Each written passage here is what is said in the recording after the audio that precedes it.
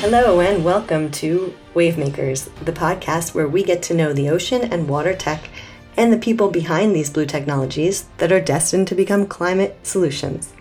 I'm Tamara Khan, your skipper on this less than 3-hour tour aboard the American Shoreline Podcast Network. Welcome to 2024.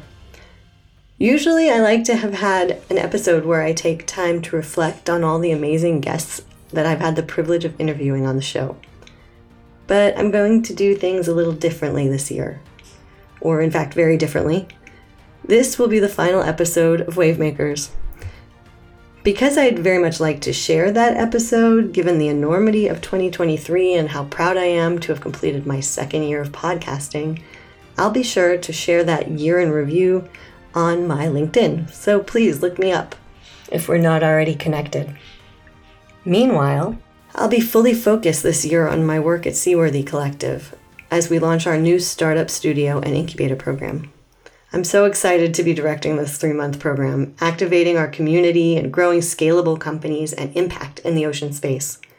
If you know of an aspiring founder or an ocean tech startup that could use some tailored, outcome-driven support, please feel free to email me, tamara@seaworthycollective.com, or visit or share our application page, seaworthycollective.com/sea change.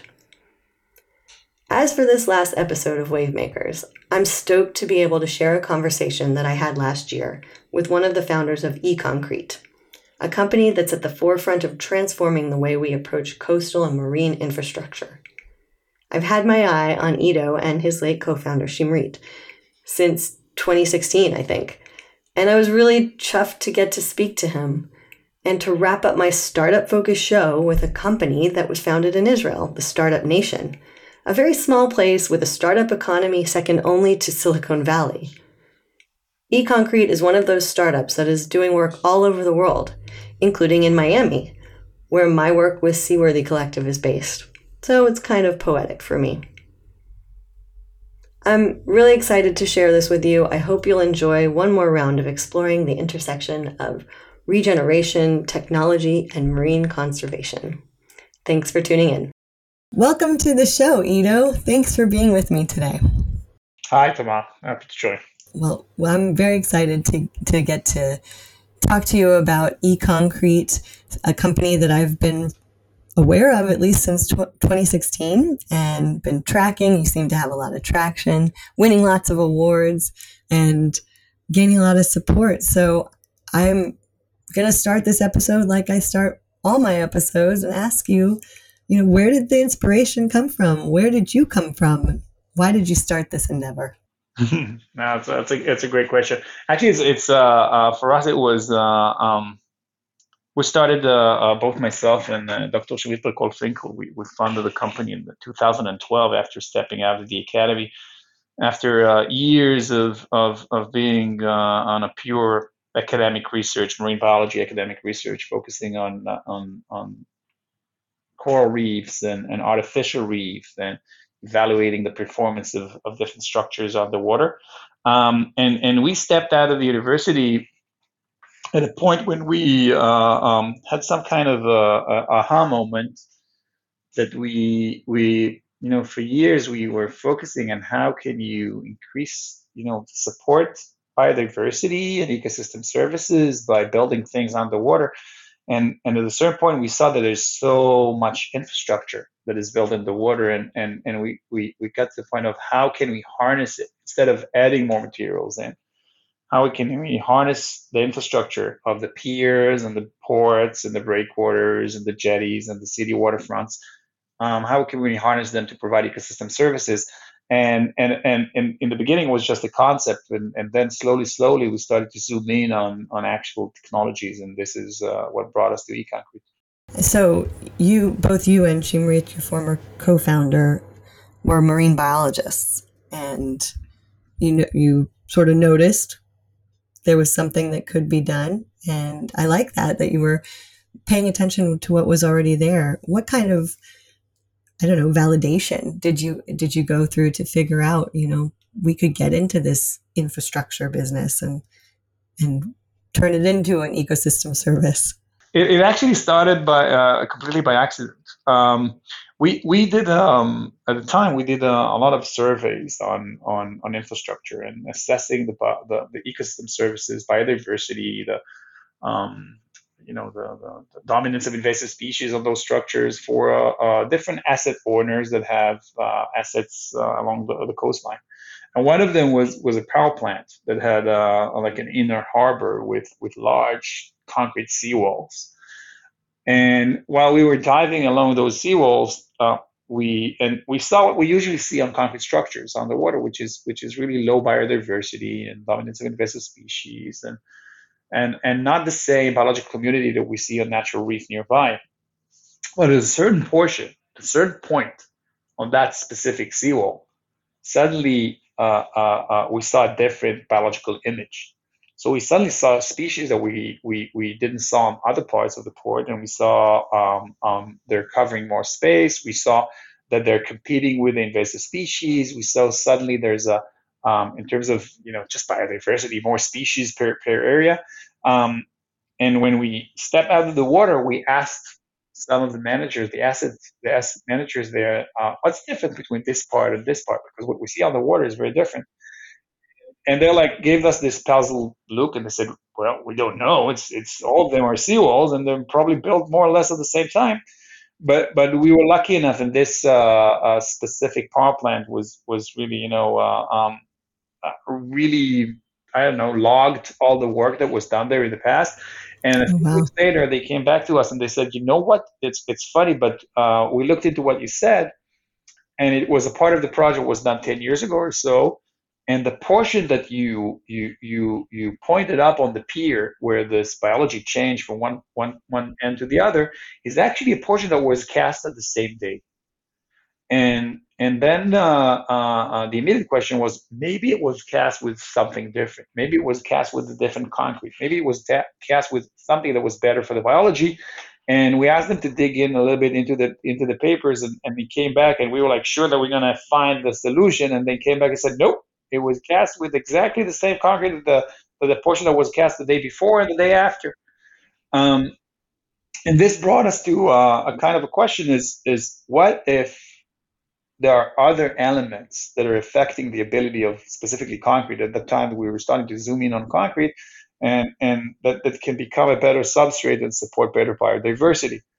And we started a set of we didn't know anything about concrete, so we reached out to concrete specialists and we asked them what type of concrete are you used for marine construction, and they gave us a little bit of we understand that you don't know nothing, and let's see how we can help you.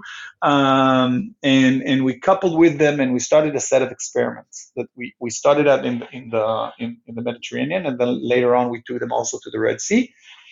And we mixed different types of concrete that is widely used for marine construction, and we evaluated the ability of them to support larval settlements. Okay, so those are the babies of the corals and the babies of the oysters and barnacles, etc., and assess it, and putting them underwater and seeing how much they recruit. And at the same time, also doing tests in the lab of collecting those babies and grow them in the lab in a beaker and looking how they settle on the concrete. And at a certain point, we started to get an indication that some of them are more efficient than the other. And then we started to isolate different materials from them and to understand what was the reason they performed better. And that was the point where we also initiated testing in the Red Sea. And when we finished this and we pulled all the data, and just monitoring of a process like this is something like almost 2 years. Um, we had this, the data was giving this beautiful image, and we did what we used, what we know what to do, and it's basically publishing papers. So we wrote a nice we wrote a nice paper on this, and we presented in a conference. And I think that was a crucial moment, because at that conference, um, one of the attendants was the head of the sanctuaries in NOAA, at the time, that was Dan Basta, and he came to us after that presentation and told us, I really like what you presented. I'm not sure how I can support you, but if you like to run the same experiment in the US, then I can help you set it up in federal ports and give you access to NOAA marine labs to run it. and let me know if it's something that you might be interested, because we're interested to see the results if you get the same results also in the US. So that was the moment when eConcrete was born, because we came back and of course we said yes, sure, we want to do that. We came back and we looked for a seed investor, and that was our starting point. So we started with an R&D, with not even with a concept, just with a question. Yeah. Um, and Curiosity. yeah, and that was the starting point. That's what also brought us to the U.S. market, and we ran those experiments for almost 2.5 years, and on the east coast of the U.S., from Key West and up to up the Hudson in New York, and even in the freshwater of the Great Lakes. And we every 3 months we visited them and we pulled the tiles out and we evaluated and we measured them and scraped them, etc. And at the time we were like just two marine biologists dealing with that, and we got the same results. We found that if we started to zoom in on materials that can be added into local concrete and can be and in a profound way affect his ability to support biology in a more balanced biology, which means that you can modify concrete to support corals and to support species that in the past were rarely found on concrete structures. And that was the second phase, was if understanding if it's just the chemical composition of the concrete, also the rugosity, basically the surface texture.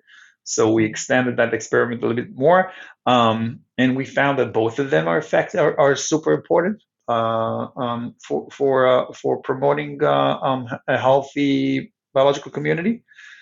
And then we started to incorporate that into structures. So we had the finding, we had the technology, and we knew that we can work with it. And it was how let's see if we can do the jump from a research to an applicable solution. And the first, we started with the seawalls that we put in different marinas, and with portion of breakwaters that were willing and showed interest in exploring this option.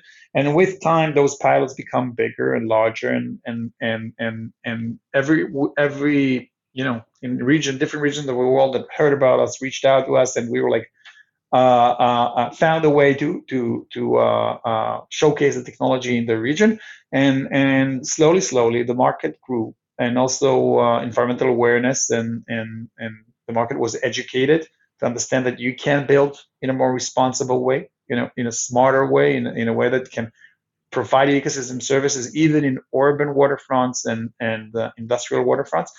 And I think it was a slow process that is now materializing significantly, both in Europe, in the US, and also in other regions. So you so much there. What a fun origin story for starters. So you're a perfect example. I have to point out that both you and Shimrit were marine biologists, and you were at this power plant. So it just goes to show that you were scientists, now you're founders, and it took sort of that other perspective, that marine biology knowledge and perspective, to come together with blue tech and create the blue tech that is helping our coastlines. And you just said so many things there that I want to dive into. But for starters, just a quick question. You mentioned that at the power plant that you asked them, after seeing that section with more biodiversity in the concrete, to dig into it a little more. Were the people at the power plant receptive to that? Did they care that there was an uptick in the biodiversity? Well, I think it's the same way that I look at doing business, and the same way that I look at working with my management team and working with our employees. It's all about relationship. So Ah, very true. so it's amazing. It's true when you close a deal of building a port, and it's true when you're running a grant, and it's also true when you're asking for someone to do the next, the extra step in supporting you. So it was at the time it was we came out of the dive, we're sitting there, the manager came, we sat over coffee when we were wet with our wetsuit, and we started to ask questions, and we ticked his curiosity. So and later on, we were very receptive on showing him what we found, and sharing the underwater the imagery that we took, and get him on board with us. So in a way, he joined us in this because he did the extra effort. He reached out to his engineers, and they pulled the data. And later on, when we asked again, he reached out to data that was not widely available, and he on construction documents that were done 10 years ago. And we were lucky enough that was a very, it was a power plant. So they're logging everything. If it was like a Hmm. private port or marina, that usually this information is lost somewhere. So we were lucky. So there was a lot of luck, and good relationship, and willingness to help and support. And actually, those people are in touch with us until now. Like when once in a while we're touching base with them, and when they have issues, they reach out. So yeah, it's again relationship. Perfect. I know I have a lot of founders that listen to my podcast, so those are pearls of wisdom, and appreciate it. And I think the other piece is that you were scientists and presented that paper, and at a conference. I'm assuming was like a scientific conference. If Noah Sanctuaries was there and you were there presenting a paper, it wasn't a tech conference, right? It was actually the first time there was a kind of a semi-scientific tech. So Hmm. it's actually now, it was in Savannah, Georgia, and it now moved, and it's actually now in Fort Lauderdale in Miami. It's the Of course. Ocean Ocean Exchange. Exchange. So Yeah. we did it on the first. We presented on the first Ocean Exchange, Oh, and Ito, I didn't know that. I was just at Ocean Exchange and know the founder of Ocean Exchange, and that's fantastic. so when it was initiated, it was called the Savannah Ocean Exchange, and Hmm. then it was in Savannah. It was the first time it was done, and it created a lot of interest also in the scientific community, because it was kind of a mix of technologies and regulations and others. And there were a lot of as people like that are like good people to meet in this event. We had a paper that we published in a peer review paper, so we use it as the base and presenting. But going back to the importance of doing science, I think this is one of our I don't know, internal campus on during the entire journey that the company is operating. We are generating data, and we are sharing the data and sharing the performance with as much as we can, and we're doing this while on scientific platforms. So we collaborate with universities, and we publish at least one peer review paper a year. And I think in order to be within our field and coming with a claim of I can provide ecological uplift and I can increase biodiversity, you need to back it up with science, because Absolutely. and that's what separates greenwash from real uplift. So and early on, as we started, we decided that will be the guideline for us. Like we're not putting out there anything that is not validated by a third party, or if it's not by a third party, by a long validation process that is public, basically open for the public to review. And it's to the point, for example, now that last year we our technology was used, and we ran a large project in the largest fishing port in Europe of replacing of seawalls and part of the breakwaters with basically structural solutions that are completely in line with the requirements of coastal construction, but at the same time provide validated, proven ecological uplift. And we're doing this together with Denmark University, that evaluating the fish communities, and we're doing it with the biological team of the port. And we actually even launch an underwater observatory where people can step down below the waterline in a working waterfront, and actually instead of looking at beautiful corals, they're looking at the seawalls of the port, and they see the biology that those seawalls in the port can support.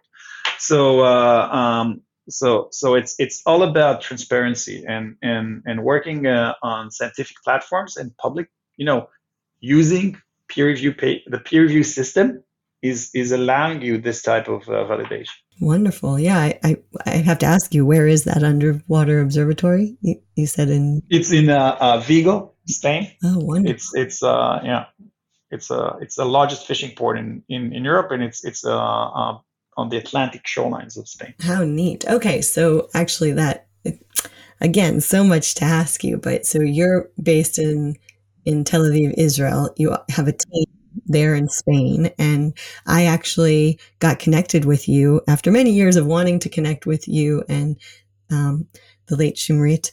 I met your colleague Rachel Krasna at Ocean Exchange in Fort Lauderdale. So she's part of the USA team. Is that right? Mm-hmm. Fantastic. Yeah. So Eagle is operating through 3 hubs: Tel Aviv, Barcelona, and the US, which is basically spread out between Florida and New York. And in all of them, we have the team, the offices, logistics centers that are servicing the market, and the 3 hubs are working together with 3 different teams. Well, I kind of wanted to ask you actually then both how many countries are you already deployed in, but you brought up the environmental impact and measuring that as well. So I would love to hear where you are and if you have any success stories of impact that and through that data that you could share about positive environmental impact you're having. We have more than 45 projects worldwide, ranging from this year New Zealand, and we have Hong Kong, and in Israel, and in Europe, in the GCC, in Abu Dhabi, and then on the west coast of the US, on the east coast of the US, in Canada. Um, and in all of them, the projects are infrastructure. So we're not providing artificial reef. Our technology is incorporated when they cast the piers, and when they cast the pier piles, or the revetments, or the seawalls, and when they build the infrastructure to the same, when they build it for the lifespan that they're aiming for. So most of our projects are built with 60 years design life or 120 years design life. Our technology is used for in the shipping channel of the Port of San Diego, and the shipping channel of the Port of Rotterdam, and on the new quay wall in the Port of Rotterdam is supporting the Brooklyn Bridge Park. Is now incorporating the construction of the battery in New York, the living breakwater, which is 8 breakwaters protecting the tip of Staten Island following Superstorm Sandy. It's in the port of Hamburg, and in the Monaco, in others. And if I look at about success stories, so for us, a success is first when we can support target species that we're aiming for, and a success is when we create a biodiversity uplift. And in all of our projects, our average is that we're doubling biodiversity, and it's getting to the point that, for example, on the shipping channel to the Port of San Diego, where the revetment, or a part of a revetment was replaced with basically the banks, or is in a very poor condition because it's a dredge material that was capped with stone 60 years ago when the Corps dredged the shipping channel, and there is a need to provide a structural replacement and maintenance. So our system were used for armoring those banks, and 3 months after, starting to see species that were only seen in La Jolla, in the natural reserve. And this is really in the shipping channel in front of in area that are servicing the commercial traffic and the naval traffic that is there. it's not affecting structural performance. And the best thing that you can see is that we're diving in the water, and we see that, and we capture the information. You can see that there's more birds that are associated coming to forage in the fish. There's more fish, and there's more lobsters, and Pacific oysters is coming back, and other.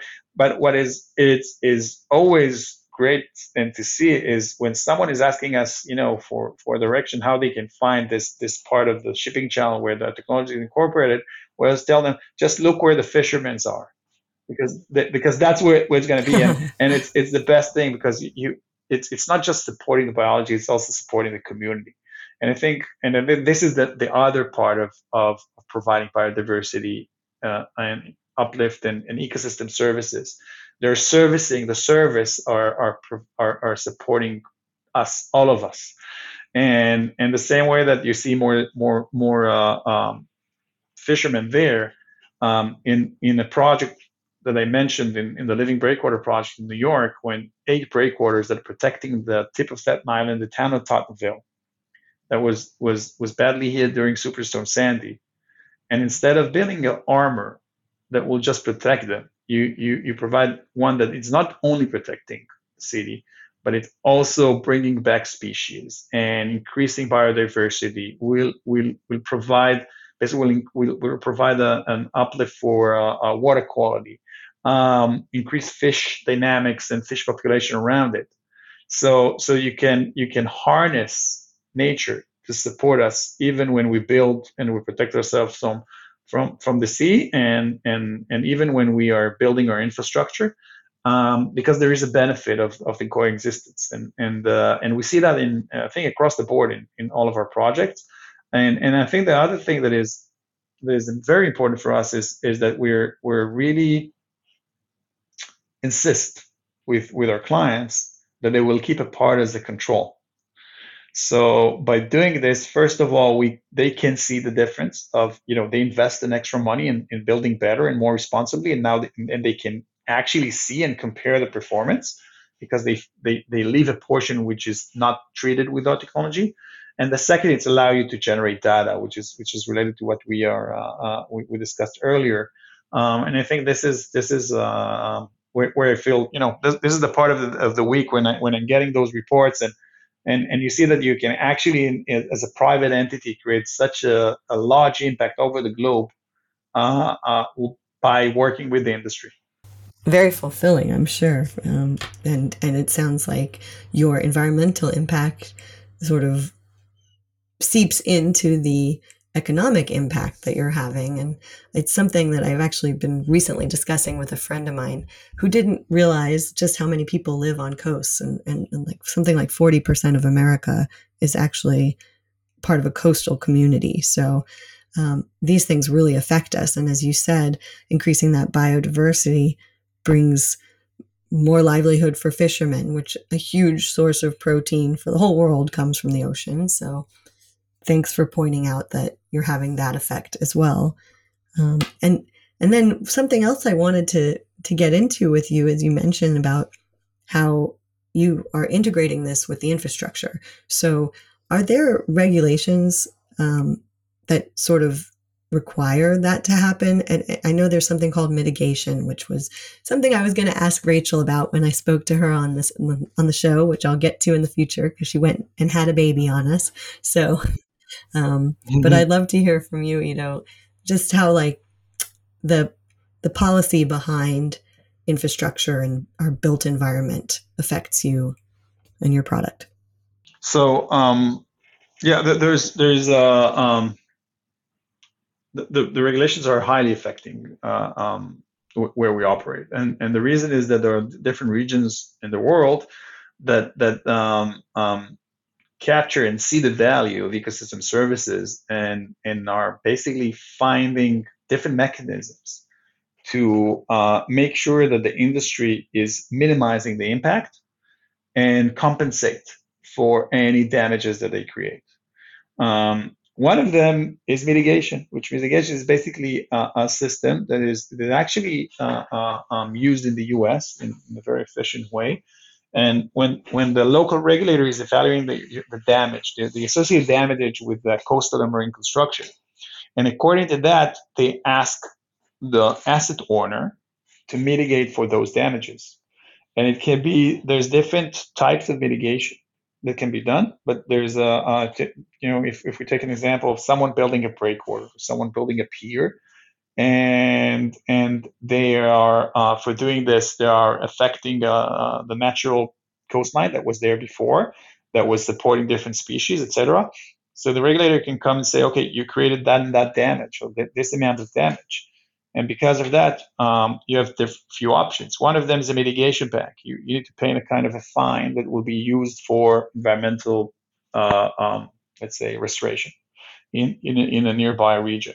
The other one is that they will say, no, instead of paying a fine, your mitigation will be, we'll give you a task. There's a dump, an area, a polluted area nearby, and we're asking you to build a plan and to initiate it and clean it, and that will be your mitigation for the impact that you create in the other site. And the last thing is that they said, okay, show us how you can invest and build in a more responsible way. So allocate your resources to minimize the impact that you created on the site, and how can you mitigate within your site, within your port, within your city, on the impact that you created. So that's the mitigation system, and it's vary along different regions in the U.S. and different states. But basically the it's more or less the same. And I think what we're it pushing the industry to look for solutions. And why is it pushing the industry to look for solution?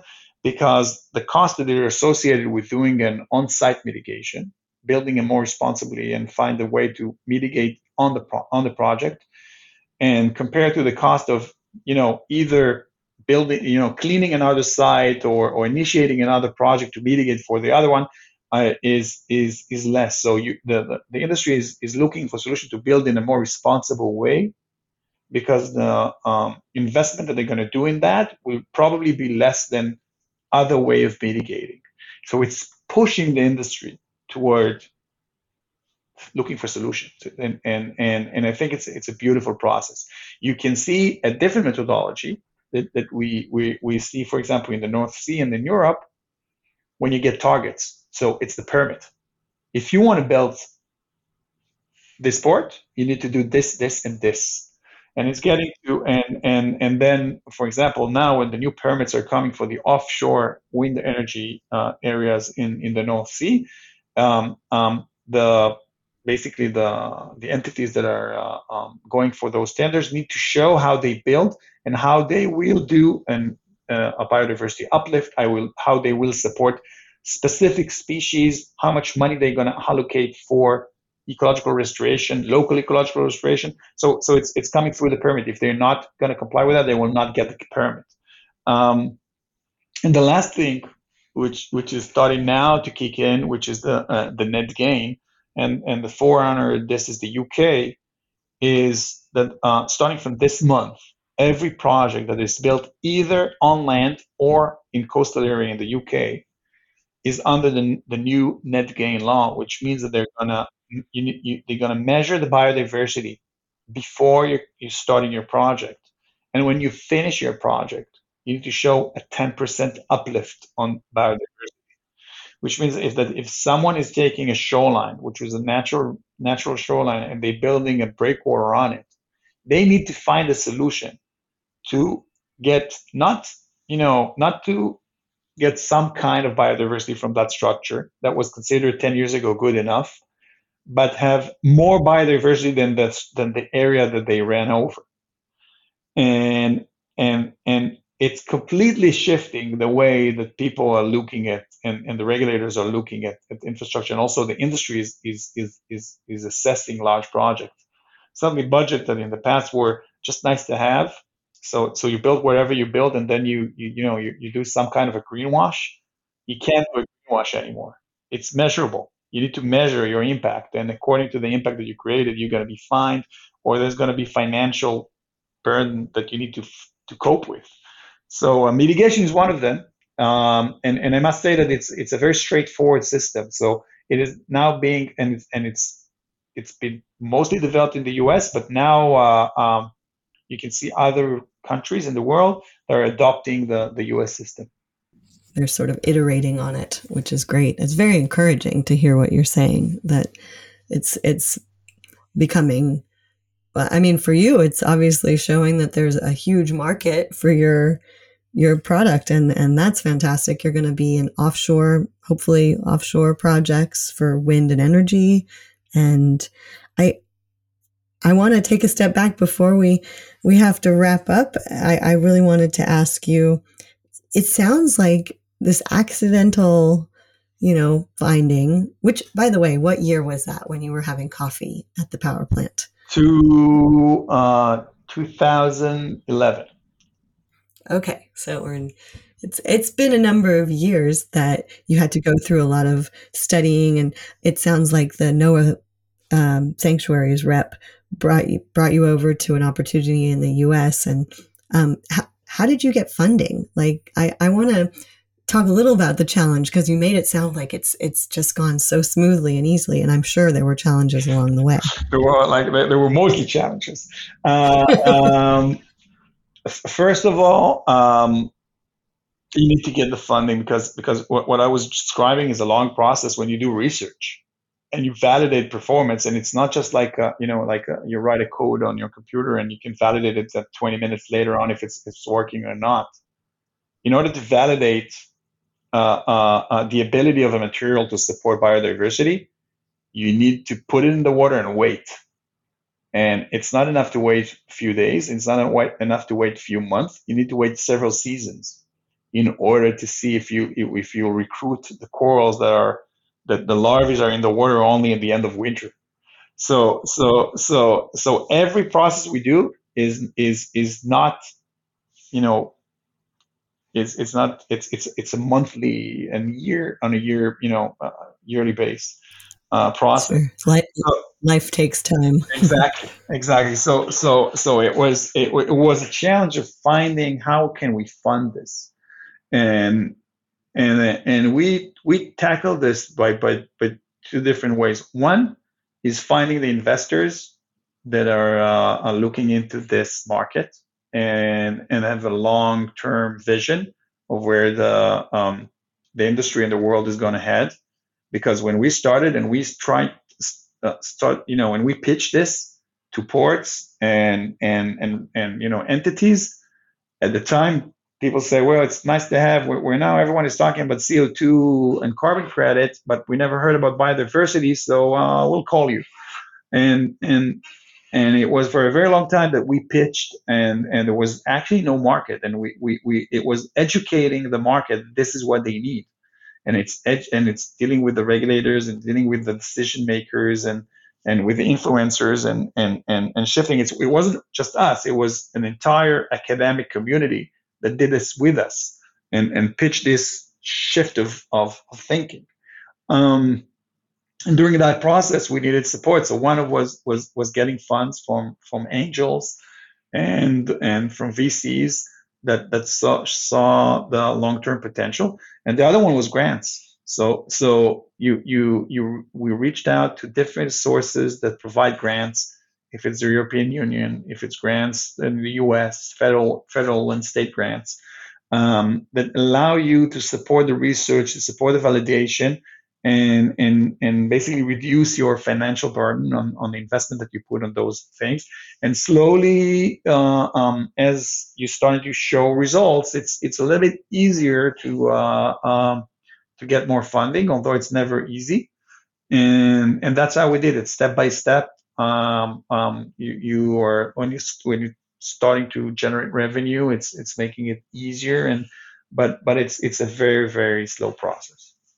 That sounds more in line with what I hear from lots of founders. So it's good to get that perspective. But I'm thrilled to hear the traction that you've picked up. And I guess one last thing to ask you is what would be your dream for eConcrete for the next 5 years? What do you hope will happen?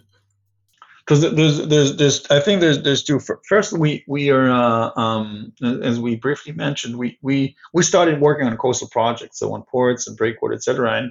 And we slowly, because of our clients, got pulled into the deep water. So now we did provided solutions for protecting underwater gas pipe and cables, and the foundations for wind turbines offshore. So I think is what I dream, and what I see is that we are we're pushing the industry for a more responsible way of construction. So the impact that one port can create, if it built the right way in terms of local biodiversity and ecosystem services, is unequivalent to any number of artificial reef or restoration project you can do in order to compensate for damaging and building and with the way that was built before. So I think the ability to create a valuable and measurable ecological impact is where I see the future. So you can provide a technology that can create a change in the world and can create a change where 50% of the world population resides.